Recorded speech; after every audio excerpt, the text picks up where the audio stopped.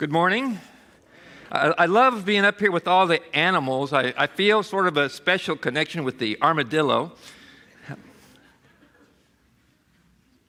As we continue in our series in James, Lacking in Nothing, I want to begin with a story this morning from a Christian writer named Jen Pollock Michel. And she tells, she lives in Canada, she tells a story about how she came to develop a friendship with a young woman who had emigrated to Canada in the middle of winter, pregnant with twins and a toddler in tow, arriving at Edmonton. Supposedly it was the first step in a family relocation with her husband, but it was a farce. Her husband abandoned her. She found herself all alone. Several churches stepped in to help this young mom with food and also with transportation. And then Safe Families Canada stepped in to help with foster care because this young mom gave birth to her twins prematurely. So her toddler needed foster care. She was essentially homeless. And Safe Families Canada put on their portal the needs of this young mom, diapers and meals, and Jen Pollock Michel responded to that need, and she stepped in, she developed this friendship with this woman, and here's where the story gets interesting for me. After several years of their friendship, Jen Pollock Michel says this: "My friend's twins recently celebrated their birthday. I showed up with birthday cake and balloons, and soon the twins were punching the balloons and yelling at the top of their lungs. I talked with my friend about her doctor's recommendation to give her iron infusions to help with her chronic exhaustion. She looked exhausted. I felt exhausted. I've grown used to these weekend conversations around my friend's small kitchen table, and as often as I visit," she says, "I wish I had conquered my resistance to showing up. I haven't." I read that and I thought, wow. Here's a woman who, with faith and friendship, steps into this messy situation with this mom, and I would have expected to say something like, "This has brought me so much fulfillment as I serve this woman in the name of Christ." And she says, "Yet I still battle my resistance to showing up." And that's why I like that story, because it's my messy story. That's my messy story, my messy resistance that I find in my own heart when serving someone in Jesus' name might demand of me energy or money or, God forbid, some of my precious time. But this is a story of two women dealing with a messy world together through a faith in Christ that really works. And that's what James wants to talk to us about this morning. A faith that really works. A faith in Christ that really works in a messy, very messy world. So please turn with me in your Bibles or find on your digital Bible, James 2:14. We're going to look at James 2:14 through verse 26 this morning. And I want to pray for us. Heavenly Father, speak to us, illumine us, show us what you want to do in our lives through faith in Jesus Christ, even in this messy world, which you love so deeply. In Jesus' name, amen. James 2:14, we're going to look at this passage in two big blocks. So just remember, examine and engage. So in verses 14 through 19, James is going to ask us to examine our faith in Christ to see if our faith in Christ is producing fruit for Christ. That's examine. In verses 20 through 26, James is going to ask us to engage. He's going to talk to us. He's going to encourage us to engage those life challenges that are staring you in the face through faith in Christ. So first, examine. Does my faith in Christ really produce the fruit of Christ in a messy world? Does my faith in Christ produce fruit for Christ when and where it matters? That's verse 14. It'll be up on the screen for you. James says, what good is it, my brothers? James is speaking to his brothers and sisters in Christ. What good is it if someone says he has faith but does not have works? Can that faith save him? The obvious answer is no. Notice that James doesn't say, what good is it if someone has faith? He says, what good is it if someone says he has faith but does not have works? The only way I can know that my faith in Christ is real is if it produces the fruit of Christ in my life. Not perfection. The fruit of Christ, the fruit of being changed by Christ to be more like Christ, and that is airtight. And I'll tell you why. For I've been crucified with Christ, and it is no longer I who live, but Christ who lives in me, says Paul. And the life I now live in the flesh, I live by faith in the Son of God who loved me and gave himself for me, who lives in me to change me. How could he not change me? By his own mercy, his own strength, his own compassion, his own wisdom. He will change me so that I can respond to precisely the situation that James gives to us in verses 15 and 16. He says, if a brother or sister is poorly clothed and lacking in daily food, and one of you says to them, go in peace, be warm, be filled, God bless you. Thoughts and prayers for you, big guy. Without giving them the things needed for the body, what good is that, says James. It's no good. It's useless. Ouch.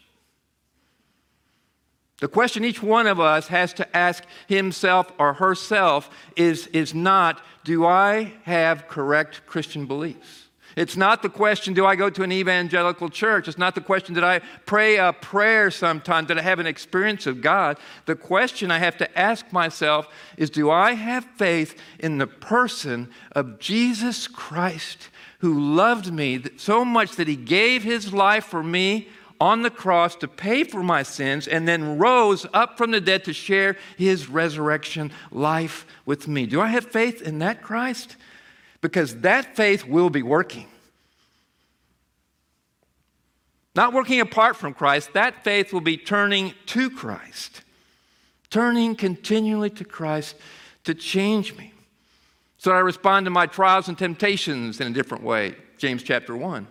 So that I speak with meekness instead of anger, as Mark's sermon told us on James chapter 1.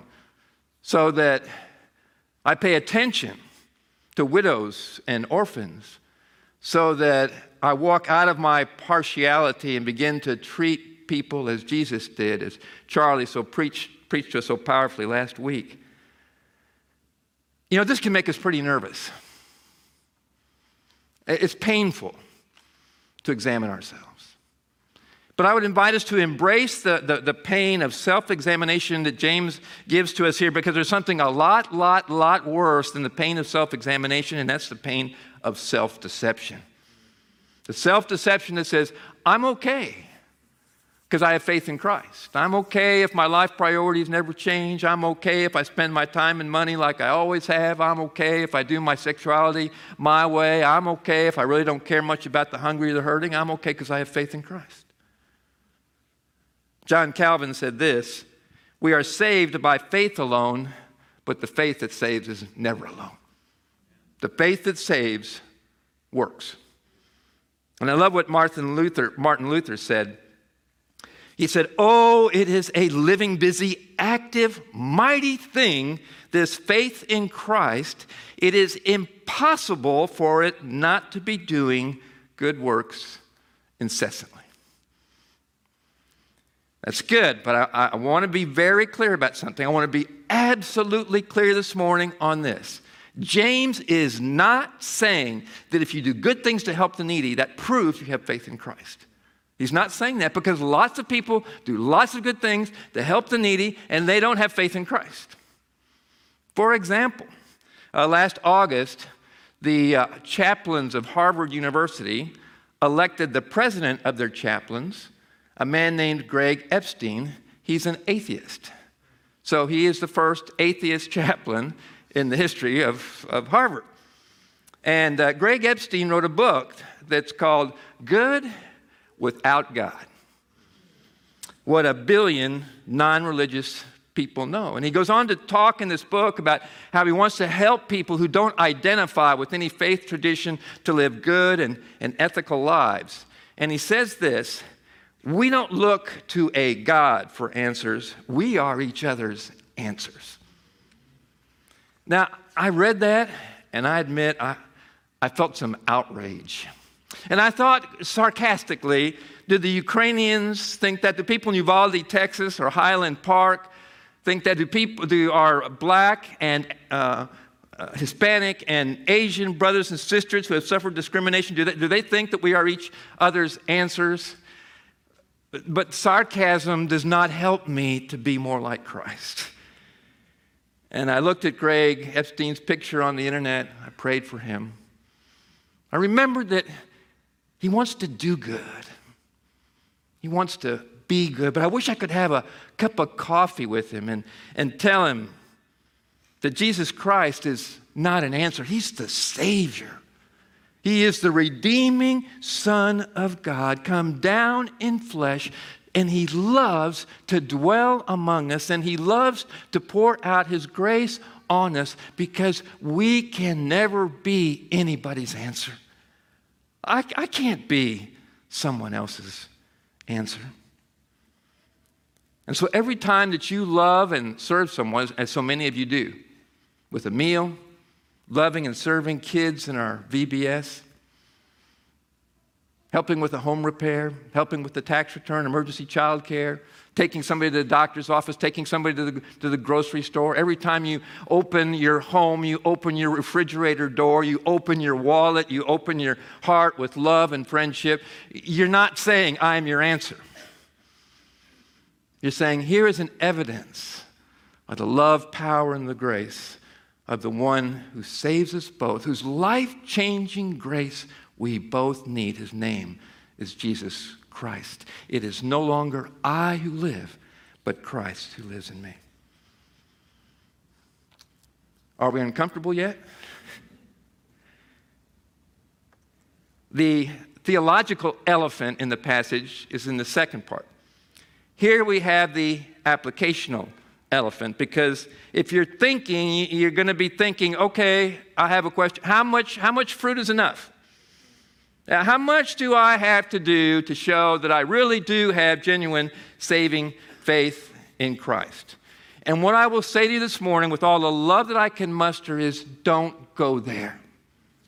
Yeah, don't go there. Don't be a fruit inspector. Because if we do that, we begin to think of my faith in Christ and my fruit for Christ as two separate things instead of one integrated life in Christ. And James tells us in verses 18 and 19, you can't do that. You can't separate faith from works. You can't separate works from faith. Look at verse 18.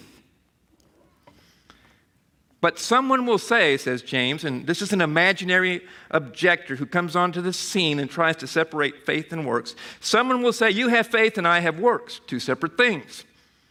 James says basically, baloney. Show me your faith apart from your works, if you can, is the idea, and I will show you my faith by my works. One integrated life in Christ. So let me make this as practical as I can for us, because we start to separate faith and works, and we swing to either the side of defensiveness or drivenness.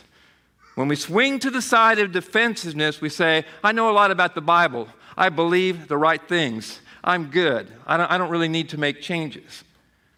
I do that very sincerely more than most of you, because I had the opportunity to go to a seminary and learn all the right answers.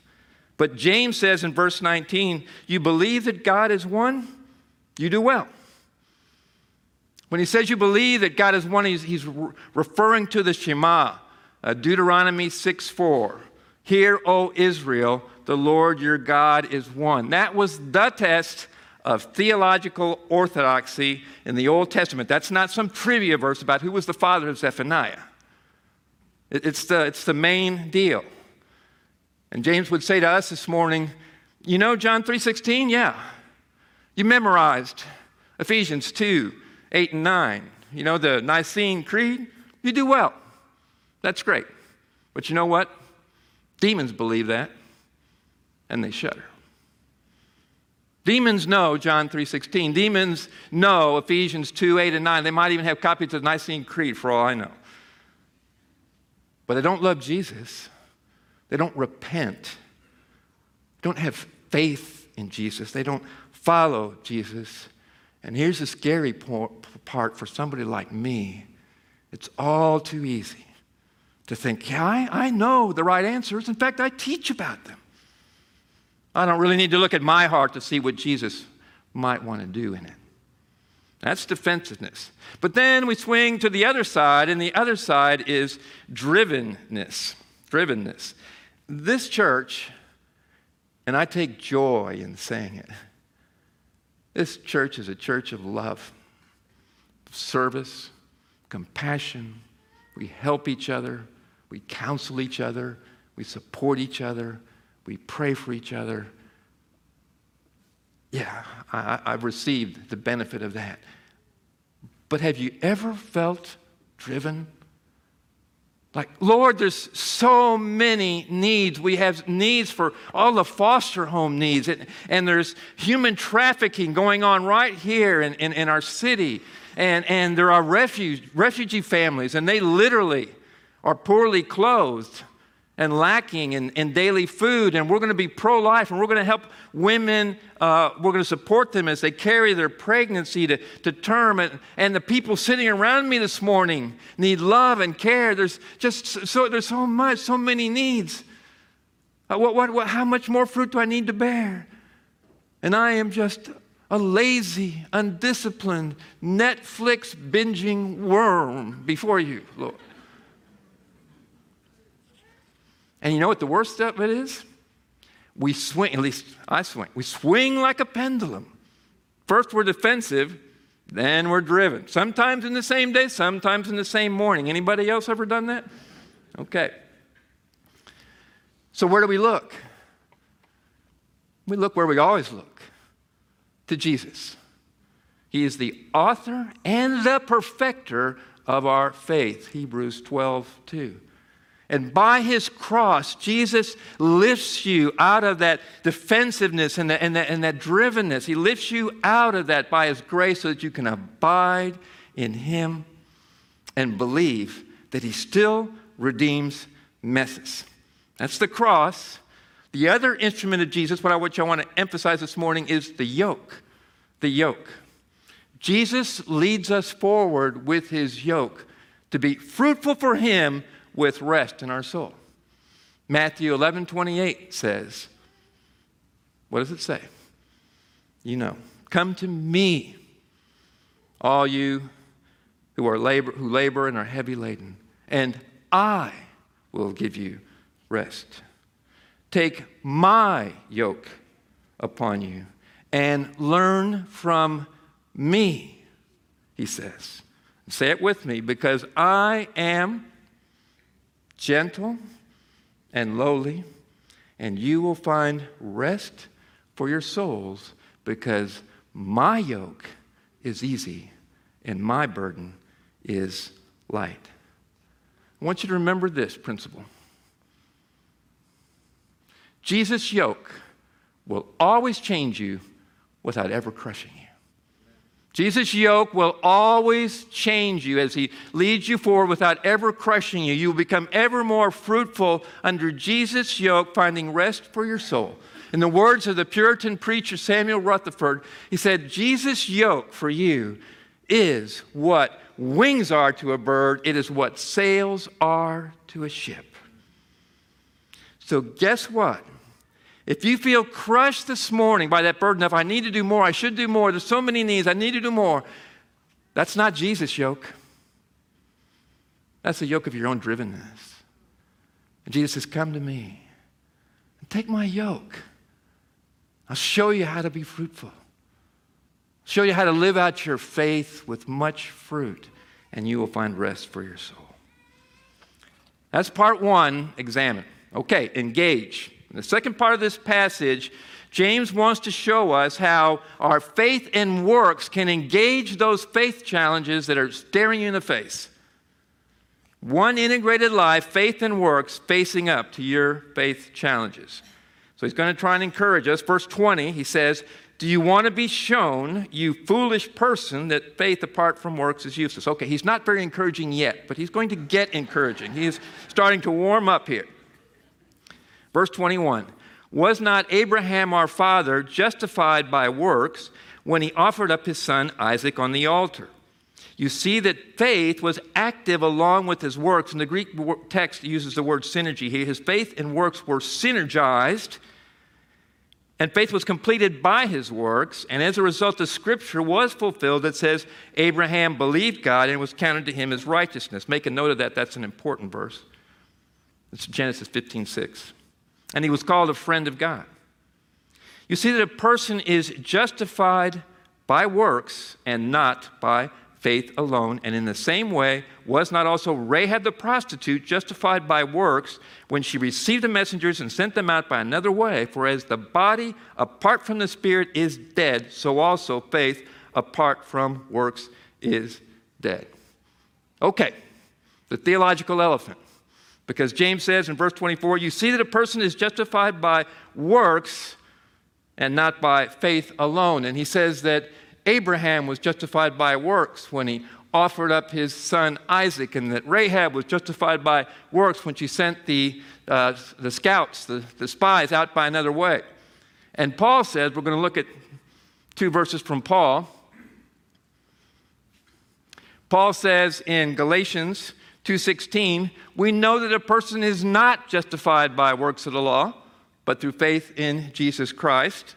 And Paul also says in Romans 3:28, for we hold that one is justified by faith apart from works of the law.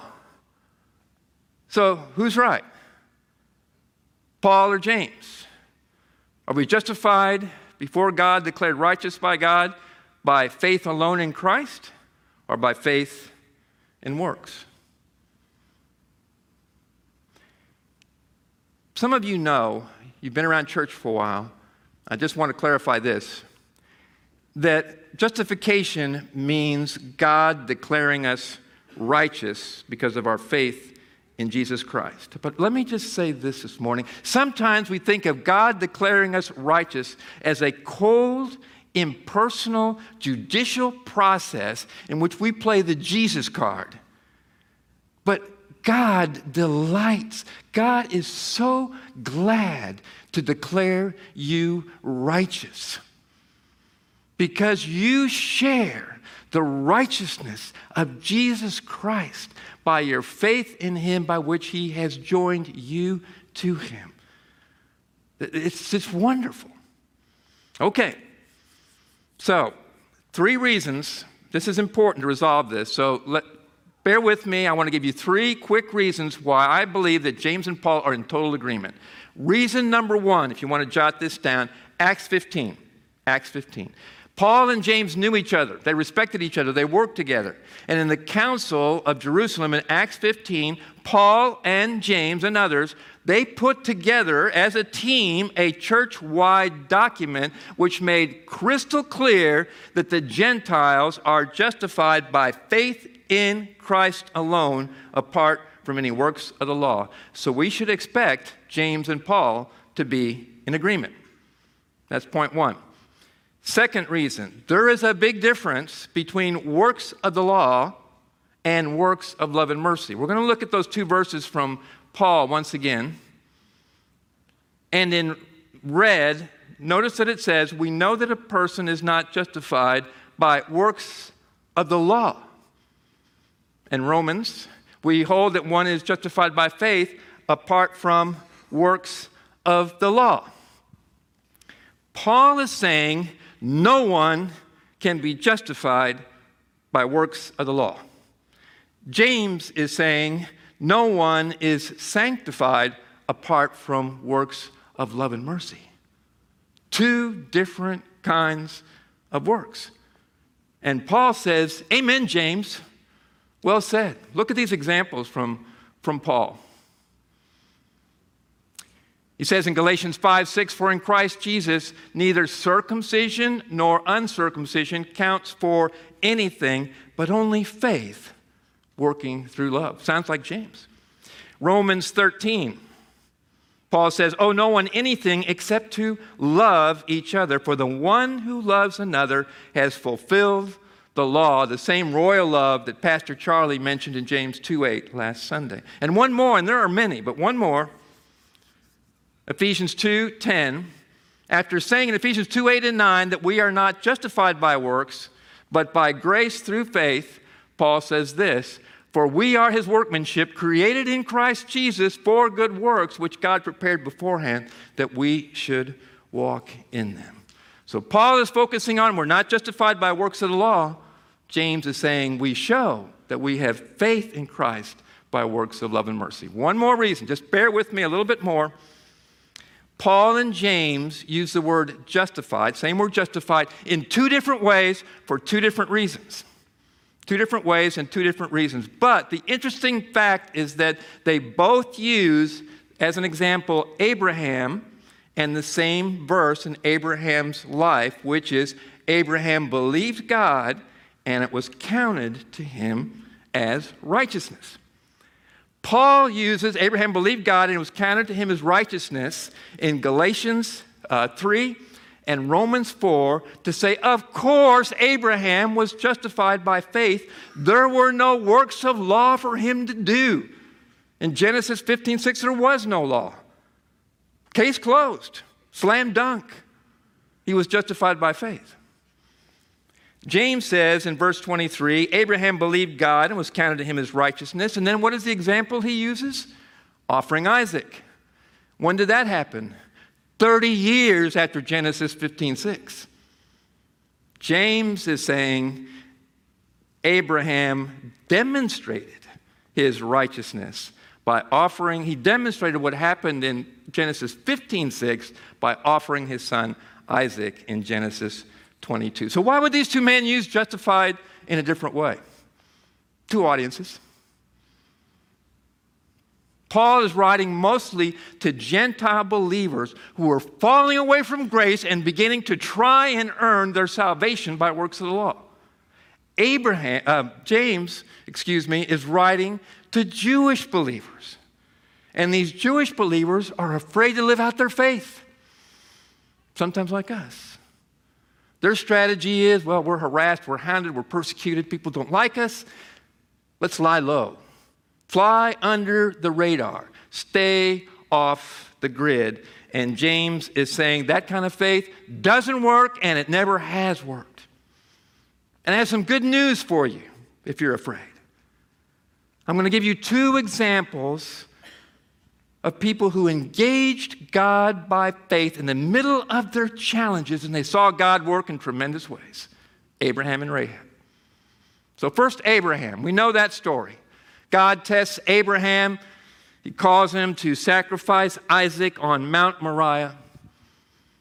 Abraham puts it, can you imagine that?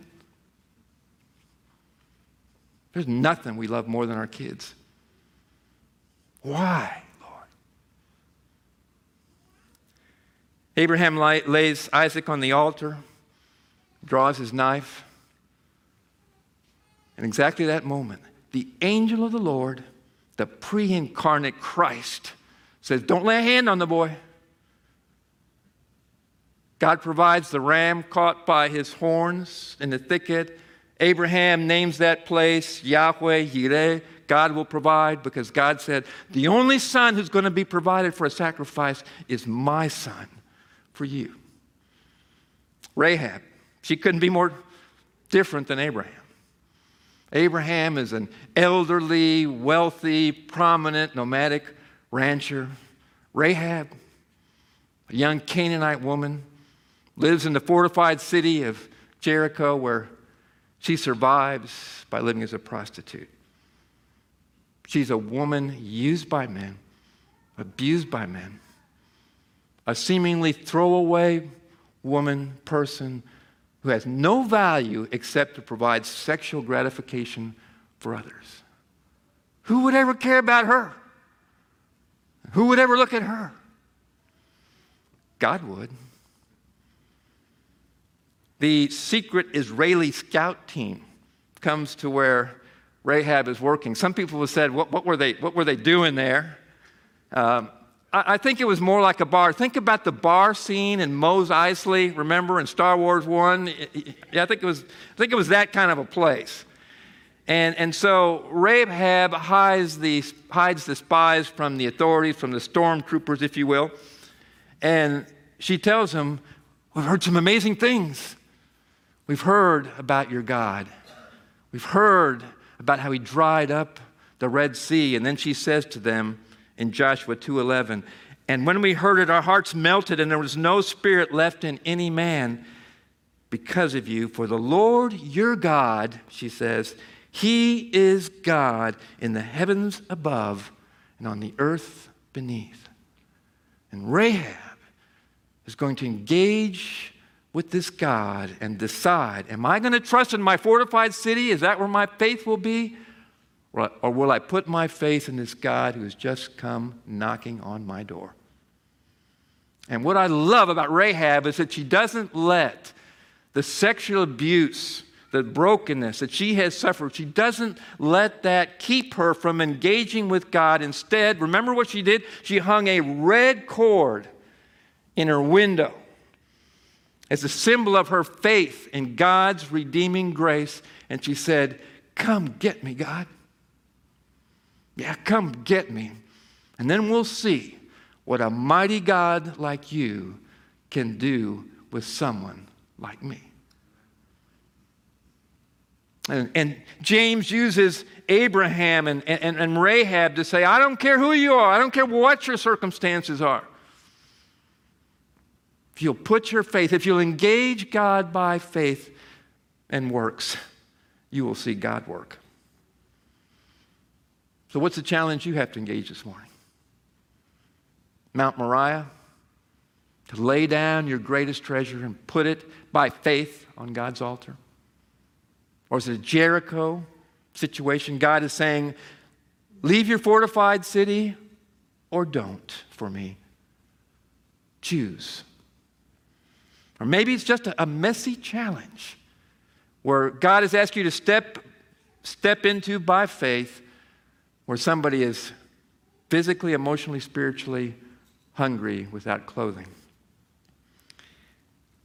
Every day, dear brothers and sisters, in so many ways, we have an opportunity to take a step forward of faith and engage the God of grace. Because don't miss the grace in this passage.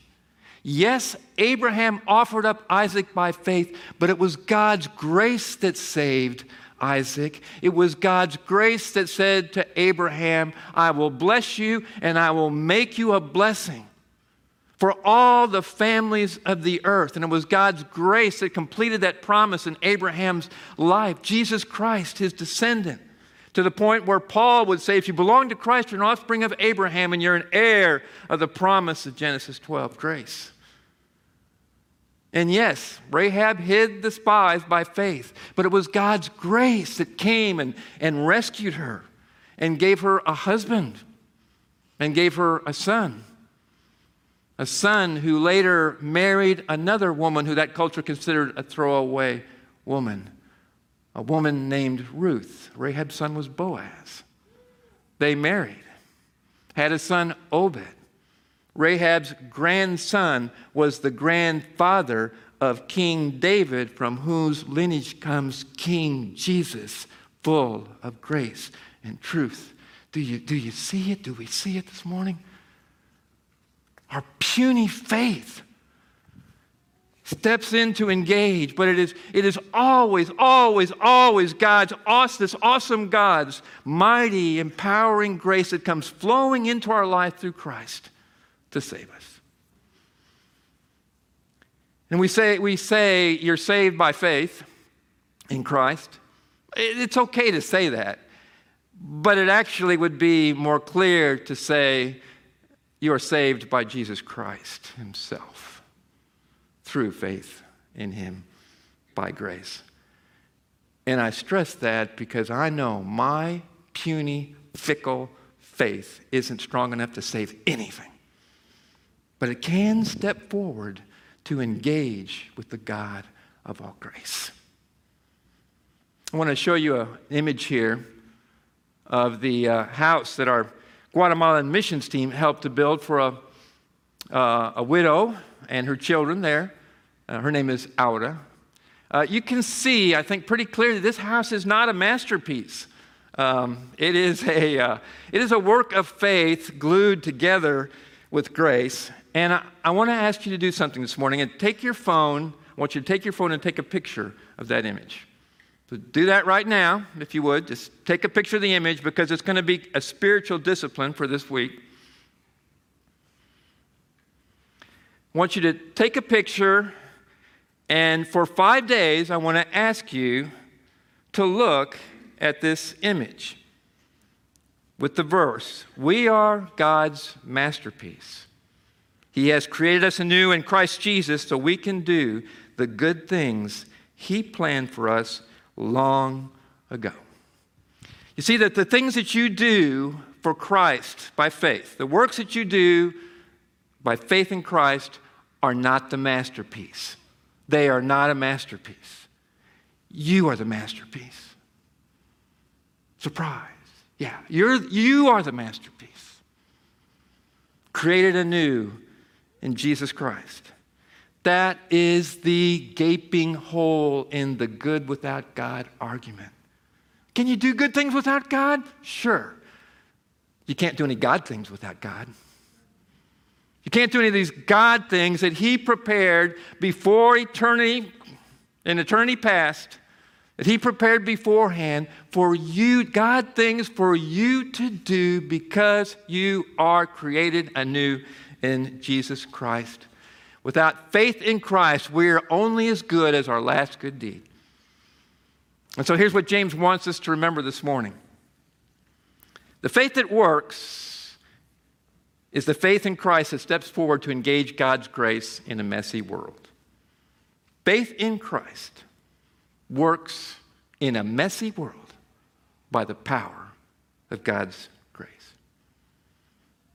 And Jen Pollock Michelle, she finished up her testimony saying this: "Even though I haven't conquered my resistance to showing up, what has changed is this. I can now visualize another world where the work of many hands makes lighter the efforts of love for a mother, for her children, and for this noisy, messy gift that we call life." Where's God calling you for?